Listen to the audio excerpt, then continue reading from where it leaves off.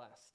That if we can just get out of his way sometimes, if we can get out the doubt, if we can get our butts out of the way, right? I think it's Creflo Dollar who says that, right? If I could just get my butt out of the way, God will have the opportunity and the ability to move. And so this is the scripture. It says in Mark 4:26, it says this. And he said, the kingdom of God, first off, let me just explain this, because we talk about the kingdom of God a lot.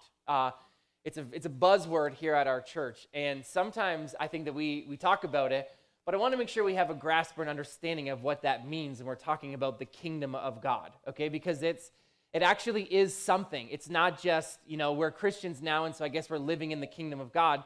But it actually says this in Romans 14, it says that the kingdom of God is, right? So the scripture is about to tell us what the kingdom of God is. So this thing that Jesus has come to establish, the kingdom of God, Romans 14 says that the kingdom of God is righteousness, peace, and joy in the Holy Ghost. It tells me that it's not something that's carnal. It's not something that's man-made. It's not something that is necessarily going to happen to us in the natural, but it's righteousness, peace, and joy in the Holy Ghost. And again, sometimes even in those words, it can become a little bit confusing because we're like righteousness, Stand up here if you're really confident that you know what the word righteous means, right? Okay, maybe there's one. There's one or two, okay? But this is the thing. Sometimes we hear that and we're like, yes, hallelujah, righteousness, peace, and joy. And we don't actually know what the word righteousness means. But when I looked up what the word righteousness means, it's actually very simple. It means this, that I know who I am, and I am who I am. So the person that God made me to be, living out of the fullness of who God made me to be, I know who that person is, and I don't just know who I can be, I am the person that God has promised that I would be, that I'm free from sickness and disease, I'm free from lack, I'm the perfect person that God has destined me to be, and that's what it looks like to be the kingdom of God. How many of you say, I want that? The only version of myself that I want to be is the best me. Right? I'd like to skip all the in-between versions, and I want to be the best me, and that's a part of the promise or the blessing that's available to me as I get the kingdom of God manifested in my life.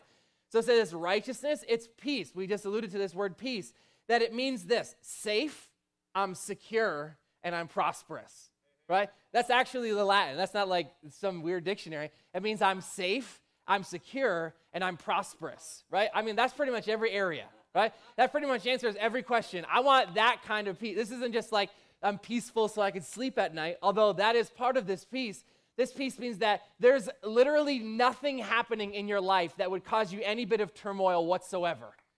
That your life is so good, that it's so taken care of by the Lord, that there's nothing that you experience in life that removes me from my state of peace, that I'm just good all the time, right?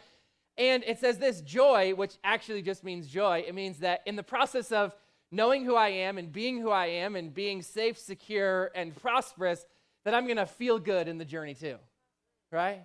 That it's not just things are happening on the outside, but things are also happening. So that's the kingdom of God. This is what we're talking about. This is what we're striving after. It isn't just that a whole bunch of people are going to get saved, although we do want that. The kingdom of God manifested in my life looks like something. It looks like that I would be the person who I knew I was always destined to be. That's good news. That's the news that Jesus, of all the news that Jesus could possibly have come to give us, he chose to give us that news because that's the best news that you can have. You can be the person who you know you were created to be, okay? And so it says this, the kingdom of God is as if a man should scatter seed on the ground and should sleep by night and rise by day, and the seed should sprout and grow. He himself does not know how. That's what I want to focus on today. But one of the other things that I noticed in this is that, it makes this statement, he doesn't know how. You know what, the thing that I find really interesting in this is that Jesus doesn't take the next section of Scripture rebuking the man for not knowing how the seed grows. You notice that? And sometimes we can feel that way. We can feel like things in my life aren't working because I don't know how to get them to work. And I'm not negating the fact that there isn't wisdom and revelation in those things. It's why we teach at church and we come to church, is because It's good to know, even it is that we need to know that we don't need to know everything that's happening. It's good to know that, right? And I realized this, that the guy makes this statement, I plant the seed in the ground, and I go to sleep, and I wake up, and it rises, and honestly, I don't know how it works.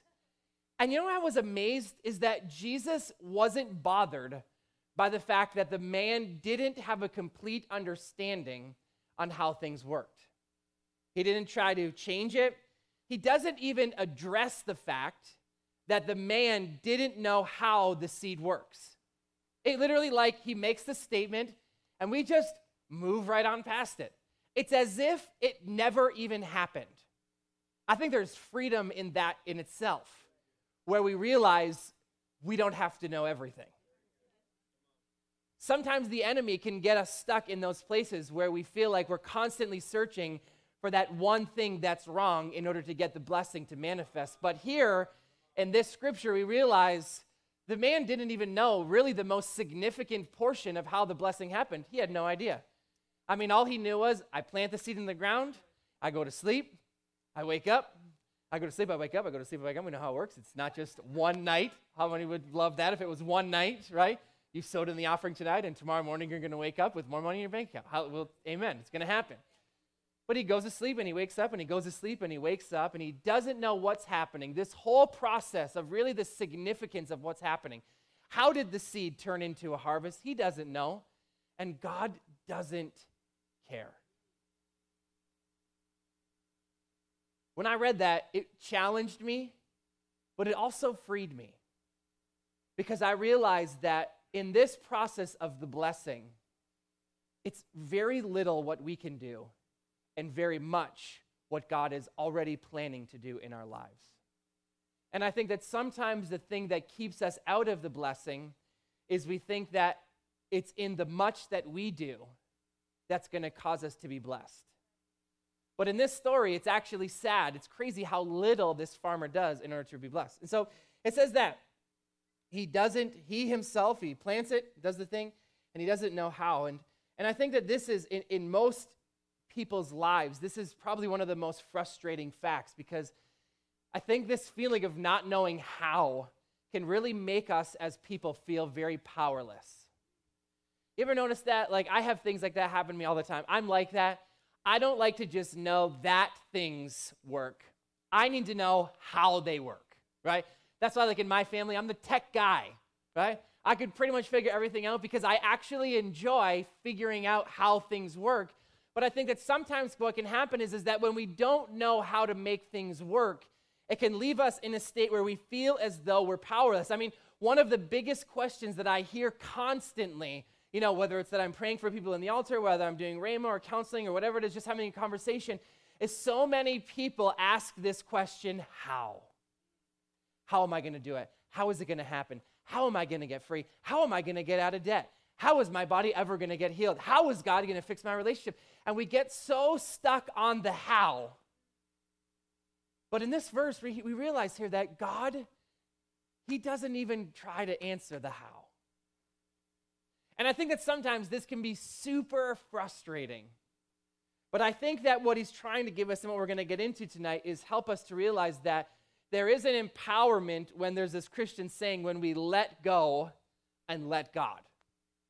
That's not just like a good Christianese saying, that there is power in understanding that. And so I see this, that things don't always, they aren't always the way that they appear, right? Because I think about this when we're talking about the seed, is that the farmer plants the seed in the ground, and it looks like nothing is happening.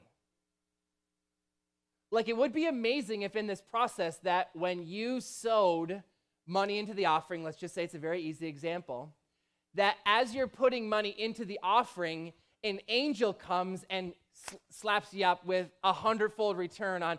It would be really easy to believe and step into this process of sowing and reaping and understanding the blessing if we saw this immediate turnaround. But when I read about this farmer, I see very clearly that there is a season where it appears as though nothing is even happening. It says that he sows a seed in the ground and he goes to sleep and he wakes up. And then in John chapter 12, actually, it says this, that unless a seed dies, it abides alone. And so, I mean, it looks sometimes, I think if we realize that, this isn't just natural seed, this is spiritual seed, but that sometimes things look a lot worse before they look any better. That's one thing that Dr. Fraitula, he's our naturopathic doctor, he came in here, did a couple of talks. That's one of the things that he tells you about natural medicine. We're used to in traditional, or maybe it's Western medicine, whatever you call it, I don't necessarily know, but pharmaceuticals, right? We're used to I take a Tylenol and it makes me feel better, right? But natural medicine, when you take it, it actually makes you feel way worse. And then somehow when you're literally in the depths of darkness, the phoenix arises and you feel like something is. This is essentially what's happening in this parable, is that this man sows his seed, this thing that he would normally have eaten, he sows it into the ground. Now he can't see it any longer. Then the seed dies. And I think that sometimes this is where we can find ourselves. We find ourselves in a place where I don't know how God can use this dead seed. I don't know how. I don't know how this can happen from here. I mean, I sowed and things got worse. I did the love dare and my marriage only got worse. I prayed and it just seemed like the situation sometimes we don't know how. And I feel like this. I feel like that can be, it can make us feel the anti of empowered, disempowered. And I actually remember a story of this. This happened to me. Because I love knowing how, like I said. I remember, this was a long time ago, probably longer than I like to. I'm kind of at that age now where I don't like to tell you how long ago it was. Because even though technically I'm young, when I say this happened 20 years ago, I was a teenager 20 years ago, right? That is, okay. So this happened to me about 20 years ago while I was a teenager. And I remember my family, we went on our first trip, and our first trip to Universal Studios. And it was an amazing trip, and they had this new ride out. Has anybody ever been on the Terminator 3D? Is anybody ever do that? Okay, so we did this, the Terminator 3D, and this would have been my first 3D experience. Didn't know 3D. I had an idea of what 3D was, but I didn't know. So you walk in, and they give you this pair of glasses. Now, mind you, I wasn't your average, 12-year-old, okay? In my head, I was 6'6", but in reality, I was 4'6", okay? But I didn't clue into that. I was probably walking around, Disney World with, a wife beater on, with shorts, because I'm thinking I'm the man. I actually remember at times flexing in car windows because, the concavity of the window made my arm look big. And I'm thinking, I look good in this because I'm so big here, right? So this is who we're talking about. And so I go into this Terminator 3D, and I'm not going in as a scaredy cat. I'm going in as, the Hulk, right? Macho man. And I get in there, and we put the glasses on, and it was bad. It was a bad experience. Instantly, this macho man. This is actually what happened. The thing happens, if you haven't been in it, this is a spoiler alert, it's old now, so they probably don't have it anymore. But there's this iron spider, or a metal spider, and it swoops its big arm. Now, mind you, I've never been in 3D before. And so I literally soiled my pants, right? Not literally, that's a joke. No. Figuratively. It actually could have happened, I'm not sure. But I remember for the rest of the time, I appeared as though I was enjoying what was happening, but I had my glasses just down far enough that the screen looked fuzzy, right? But then obviously to save face, when I got out, I was like, oh my God, that was so amazing. We need to ride that again, right? But why? What happened? Because I didn't understand what was happening. I couldn't engage in the process. Because I didn't understand that this 3D arm, I also was short and dumb, okay? I didn't understand that this 3D arm couldn't actually get me, right? Because you think, right, that when I took my glasses off and I got fuzzy, that I could put them back on and enjoy the thing because I realized this is just a fuzzy screen. But I couldn't because I didn't understand how. And I think that sometimes maybe you have not gone through a funny experience like that, but I think that in all of our lives, we've experienced those things. You've had your figurative Terminator 3D experience where you didn't necessarily know how things were happening. You didn't necessarily know what was going to happen. And so because of that, you removed yourself from the potential of what that could have been. I'm sure that that was a great ride. To this day, I don't know if it was any good, but I'm sure it was amazing. Could have literally changed my life. Like maybe I would have become a Terminator myself. But I'll never know because I didn't experience it. And I think that in our life, we can do that. When it comes to finances, when it comes to healing, when it comes to relationships, because we can't understand how God is going to change the situation, I just end up removing myself. Or maybe it's not that. Maybe it's that we've experienced the disappointments. Maybe it's that we tried it in the past, and because maybe we planted our seed and then we dug it up and ate it, right? It didn't produce a harvest, and then we were like, why, God, didn't it harvest? And God was like, you ate your seed, right?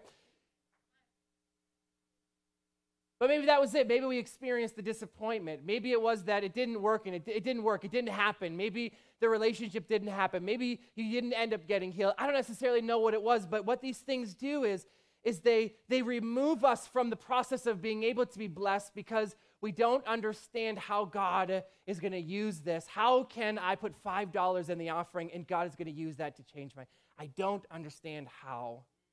And so I remove myself from the process. And so we all have these moments in our life. We all have these opportunities. We're all, as we sit and we talk about this, and as we spend the next number of weeks talking about the blessing, it's ultimately an invitation. It's not so much information, but it's God inviting us into a promise. It's God inviting us into an experience. And as you sit and listen to these messages, the message itself isn't going to change us, but it's when we, like this farmer, choose to step outside of needing to know how things work and step into a place of believing. And so this is what it says, the scripture in Mark chapter 4. It says this. I'm just going to finish the scripture. It says, for the earth yields crops of itself. First the blade, then the head. After that, the full grain in the head. But when the grain ripens, immediately he puts in the sickle, because the harvest has come. And so what I want to do is I want to give us 3 quick points so we can understand how to break down this scripture to continually put ourselves in the right place in order for us to constantly be aware of or constantly be focused on the blessing. And so the very first thing that we have to do is we have to trust the process. And verse 26 says it like this, that the kingdom of God is as if a man should scatter seed on the ground. And so from that, I understand one very specific thing, is that this farmer, this isn't like, seed in this context isn't just like, it's not like bubbles, where we just like blow bubbles and they don't really matter because seed to this farmer is his food. It is his life. And so one of the things that I become aware of in this passage of scripture is that he honestly believes that when he plants this seed, it's going to harvest the crop, right? Because if he wasn't sure of that, he wouldn't sow it, right? Like if you were to go in a natural example, if you have somebody who lives in a desert, people who live in the desert aren't trying to grow lawns, right? Because they understand that the soil isn't right in order for us to be able to grow a lawn. And so because of that, I'm not going to waste my seed by sowing it somewhere that's not going to produce a harvest. Is you understanding? You see in the parallel here? That the very first thing that I have to do in order to live in the blessing is I have to honestly believe that I can live in the blessing. Okay? And that's truthfully, like even in my own life, like if I could be honest with you, even in my own life, there are moments, right? And I'm sure we all have these moments where like things are happening, like maybe you're getting ready to sow a big seed. And this is like, okay, Lord, this is money. And then you have this like momentary flash through your brain, like, what am I doing, right? You ever had that before? Like you're like making confessions over your body, and you have a moment where you're like, what is happening right now, right?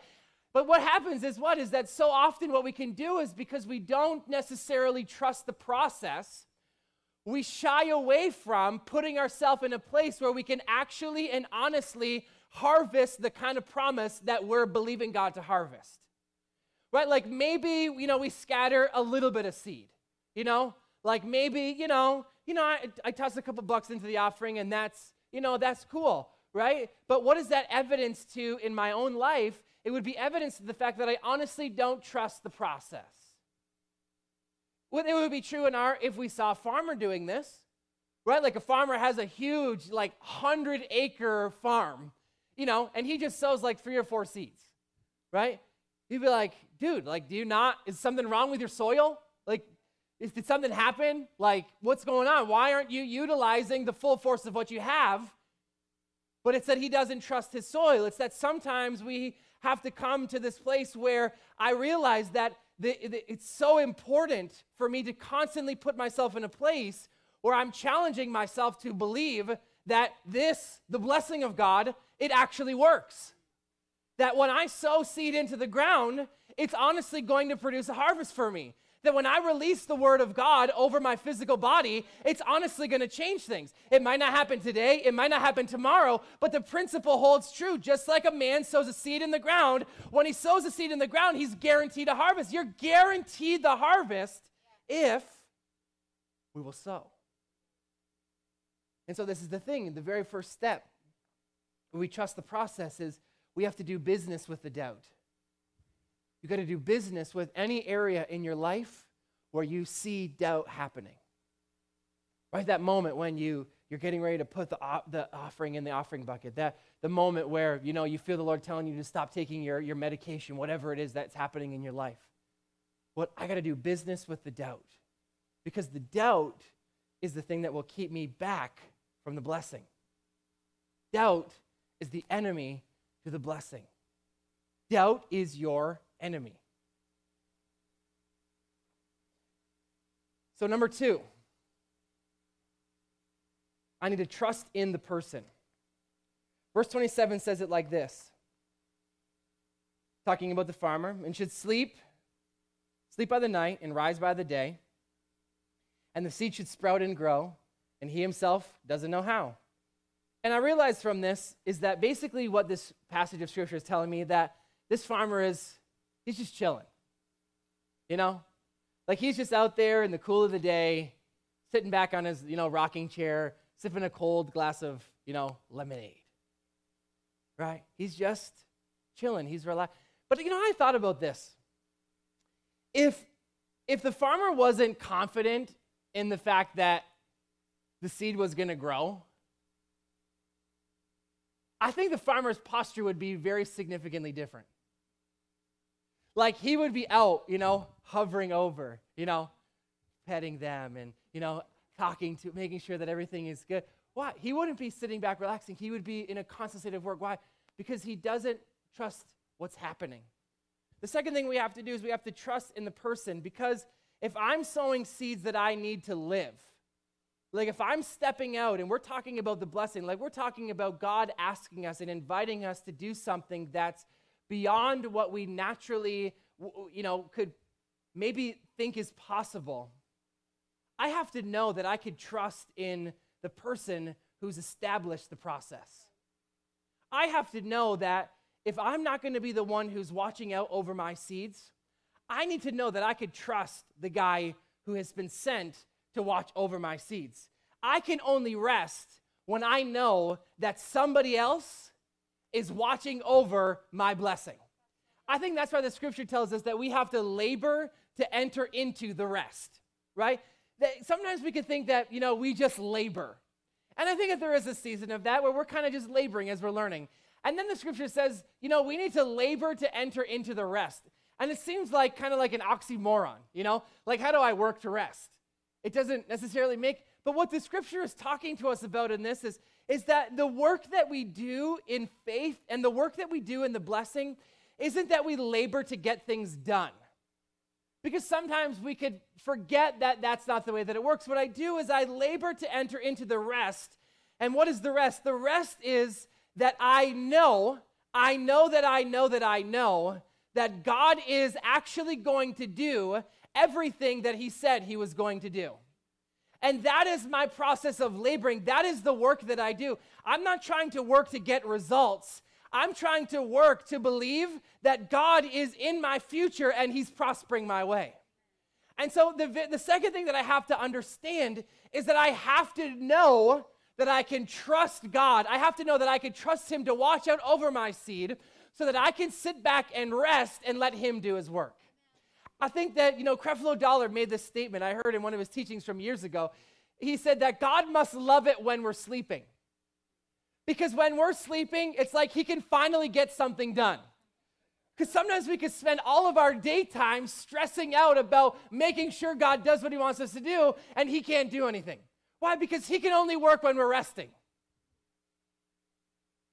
And so to harvest the seed, I have to know, all right, God, I can release this. I can let this go because I trust you. Jeremiah 1 says this, that he watches his word to perform it. That while we're resting, while we are trusting, God is watching. And the third thing that we have to do is we have to trust in ourselves. Because sometimes I think this can be kind of funny when we talk about things like this.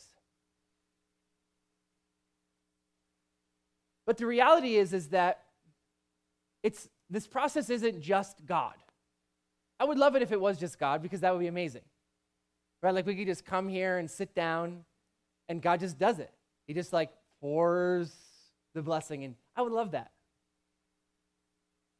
But this process is a cooperation between God and me.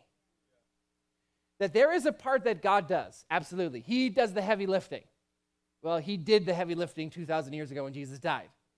He is such done lifting, and he is also resting in heaven. But I have a part to play in this, albeit small. I have a part to play.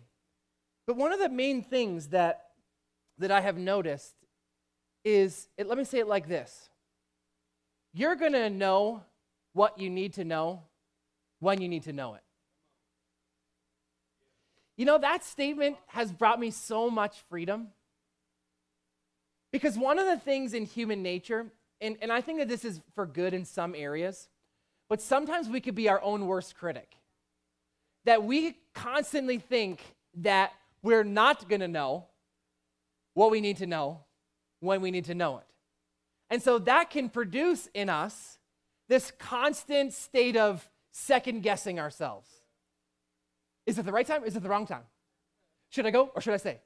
Should I buy? Should I sell? Should I do? Should I? And one of the things that I realized is in verse 28, it says it like this. But when the grain ripens, immediately he puts in the sickle because the harvest has come. This farmer knows exactly what he needs to do, exactly when he needs to do it. The reason I said this, that we need to trust in ourselves, is not that we are our own source. Don't get me wrong, it's not what I'm saying. And I'm sure that you understand that. But it is that in your moment to play your part, in your moment to do your thing, because a lot of the times the blessing of God doesn't necessarily look, although I heard a testimony recently about somebody just getting a check in the mail. And I'll take it. I mean, everybody knows what to do with a check in the mail, right? Hey, you don't need to, this doesn't take much work to figure out what to do when you get a check in the mail, right? You give it to your wife and she spends it, right? That's true. I love you, honey. I hope she's not in here. Is she in here? No, she's not. Don't tell her I said that. But a lot of the times, the blessing of God looks like things that we don't necessarily think they're going to look like. And if we don't trust ourselves that we're going to know what to do, and when to do it, sometimes what can happen to us is we can miss out on the very blessing that we've been crying out to God to do. And I think that for a lot of people, that simply comes from a place where we don't validate who we are. I mean, that's what, taking it back to the kingdom of God, why it's so important, I believe, why he said the righteousness is first, is because it's very, very important in the kingdom of God that we understand who we are. Because a lot of times we can see ourselves for our shortcomings, we can see ourselves for our failures, we can see ourselves for all the times that we got it wrong. But the kingdom of God is all about understanding not who I was, not what I have done, but who I am. And when I understand who I am, I realize that it's not just me. How many of you would say, thank God it's not just me? That when I make decisions and when things are happening and when there are thoughts that are going through my mind, it's not just me. The scripture says it like this, that the same Spirit that raised Christ Jesus from the dead is living, active. He abides on the inside of me. That when I need to know something, I can expect that I would know the answer. So I can trust in myself, not because I think that I'm going to have the answer, but I can trust in myself because I know who I am and I know who is in me. And so when the process comes, the moment comes, like the farmer in the story, he knows exactly what to do with the harvest. He knows exactly what it looks like. He knows exactly what it smells like. He knows exactly what it tastes like. And so when the opportunity arises, he knows exactly what to do because he trusts himself. He trusts what he knows. He trusts who he is. He trusts his experiences. He trusts what he's been taught. He trusts what he's learned. And so too often, I think that what happens to us in these scenarios is that we're waiting for a sign from heaven. You know, I like signs, and I think it's cool when we get signs, and that's cool. You know, like when God wants to just like slap a sign in my way, I'm like, yo, Jesus, just do it. Like, I like things to be easy, right? That's why I love the prophetic gifting that I flow in, is because I don't even really have to try. I just see like an angel pop out from the wall, and it's like, wow, awesome. Like, I like the things that are easy, right? But sometimes we always are looking for a sign. We're always looking for God to show up and do something magnificent in order for us to know the way. But the scripture tells me that I'm not led by the signs, but I'm led by what? The inward witness, the still small voice on the inside of me. But what I have to learn what it feels like to trust what God has put on the inside of me. That I'm not second guessing, I'm not doubting. What? Because the very thing that makes it faith is the fact that I don't know how it's going to happen. That's what the definition of faith is. It's believing in something that I cannot see. That when I can't see it, it doesn't look like anything is happening. It should be an indication to me that that means that something is happening. I think that sometimes it's changing my perspective. Look, when I hear people talking about they're going through a dry season, right? And I think about that. Maybe it's not actually a dry season. Maybe just the seed has gone underground and you can't see it right now, but it's incubating and it's growing and it's processing. That the very thing that you say is a dry season is actually God setting you up for more. Maybe the fact that you can't pay your bills this month is because God is setting you up for a blessing, because this is what we believe. This is what a farmer experiences. He sows his food into the ground. He sows what he has. He gives what he has because he believes more in what he can't see than the little that he can see. That is the kingdom of God. The kingdom of God is not moved by situations or circumstances. It's not moved by whether it's up or it's down. It's not moved by how it looks or how it feels. The kingdom of God is seeing without seeing. It is believing without needing the physical evidence. And so I want to just take a second, because I believe that in every one of these new seasons, which God is always opening doors for us to go into new seasons, I believe that maybe with our eyes closed and our heads bowed, I just want us to take a moment, because I believe that when God is inviting us into something new, there are things in our past that we just have to let go I think about it like this, that if you're carrying a big backpack, you could make it through a double wide set of doors, and, maybe you could make it through like a big single door. But eventually, if that hallway keeps on narrowing, eventually you're going to have to take that pack off. Maybe it's not a physical backpack that's holding you back from the blessing, but maybe it's that unforgiveness that you've been holding on to. Maybe it's that anger or that frustration that you've been holding on to. Maybe it's that situation that didn't work out. Maybe it's that problem or that relationship. Maybe it's that time that you felt like God let you down. I don't necessarily know what it is, but I know that when God is asking us to step into something new, it requires us to leave something behind.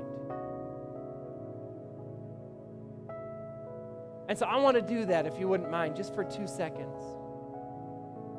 Let's just ask the Holy Spirit that question. So just say, Holy Spirit, is there anything that's holding me back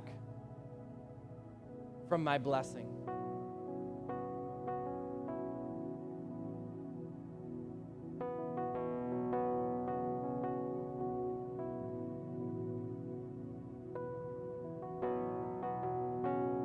Maybe he's going to show you a relationship, a thing, a problem, a situation,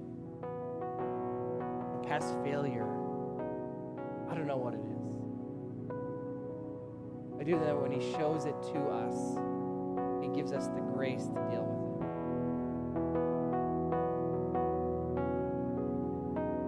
So when you see that picture, that situation that he brought you to, just want you to simply say this. Just say, Jesus, I invite you into this memory. Now you're either going to see him, you're going to feel him.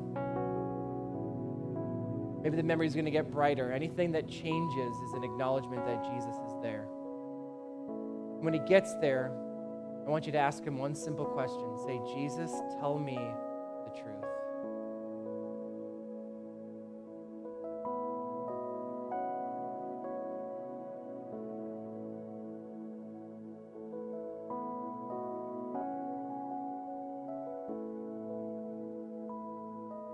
And when he tells you that, I want you just to see a picture of yourself. You're just taking off that backpack and you're just laying it at Jesus' feet.